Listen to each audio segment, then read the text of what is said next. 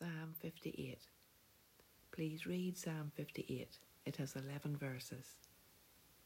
The questions at the beginning of this psalm are put to the leaders of the people as to the righteousness of their mindset and the intentions of their heart.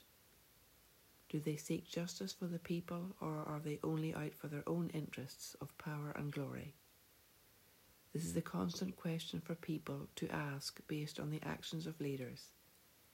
It is clear in our world that leaders are often out for their own reputation and to build empires for themselves, even leaders of spiritual concerns. It is easy to become corrupted by the machinations of our human heart and deviate towards corruption and the sullying influence of power. The psalmist sees the wicked as synonymous with rulers and those who have authority over other people. He says they devise injustice to suit their own agenda and are quite comfortable to go to war on any issue. The venom of the love of power spreads like a snake bite, and they cannot be controlled even by people above them in the chain of command. They are out for themselves utterly, and the reality of justice for their people or for the oppressed is not in their mind. The writer asks God to intervene and make their wars come to nothing, to break up their implements of war and stop the violence.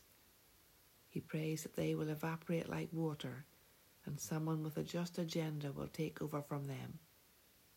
He asks that they be ineffective, and that their propensities for every kind of violence will be as ineffectual in the society as if they had never been there at all. The righteous will then be free to exercise their authority and justice, and goodness will again start to prevail.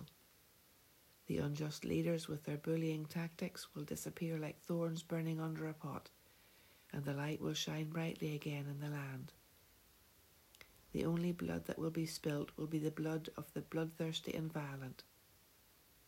The society will improve, and people will again see that there is a true and just and good God in heaven who loves justice.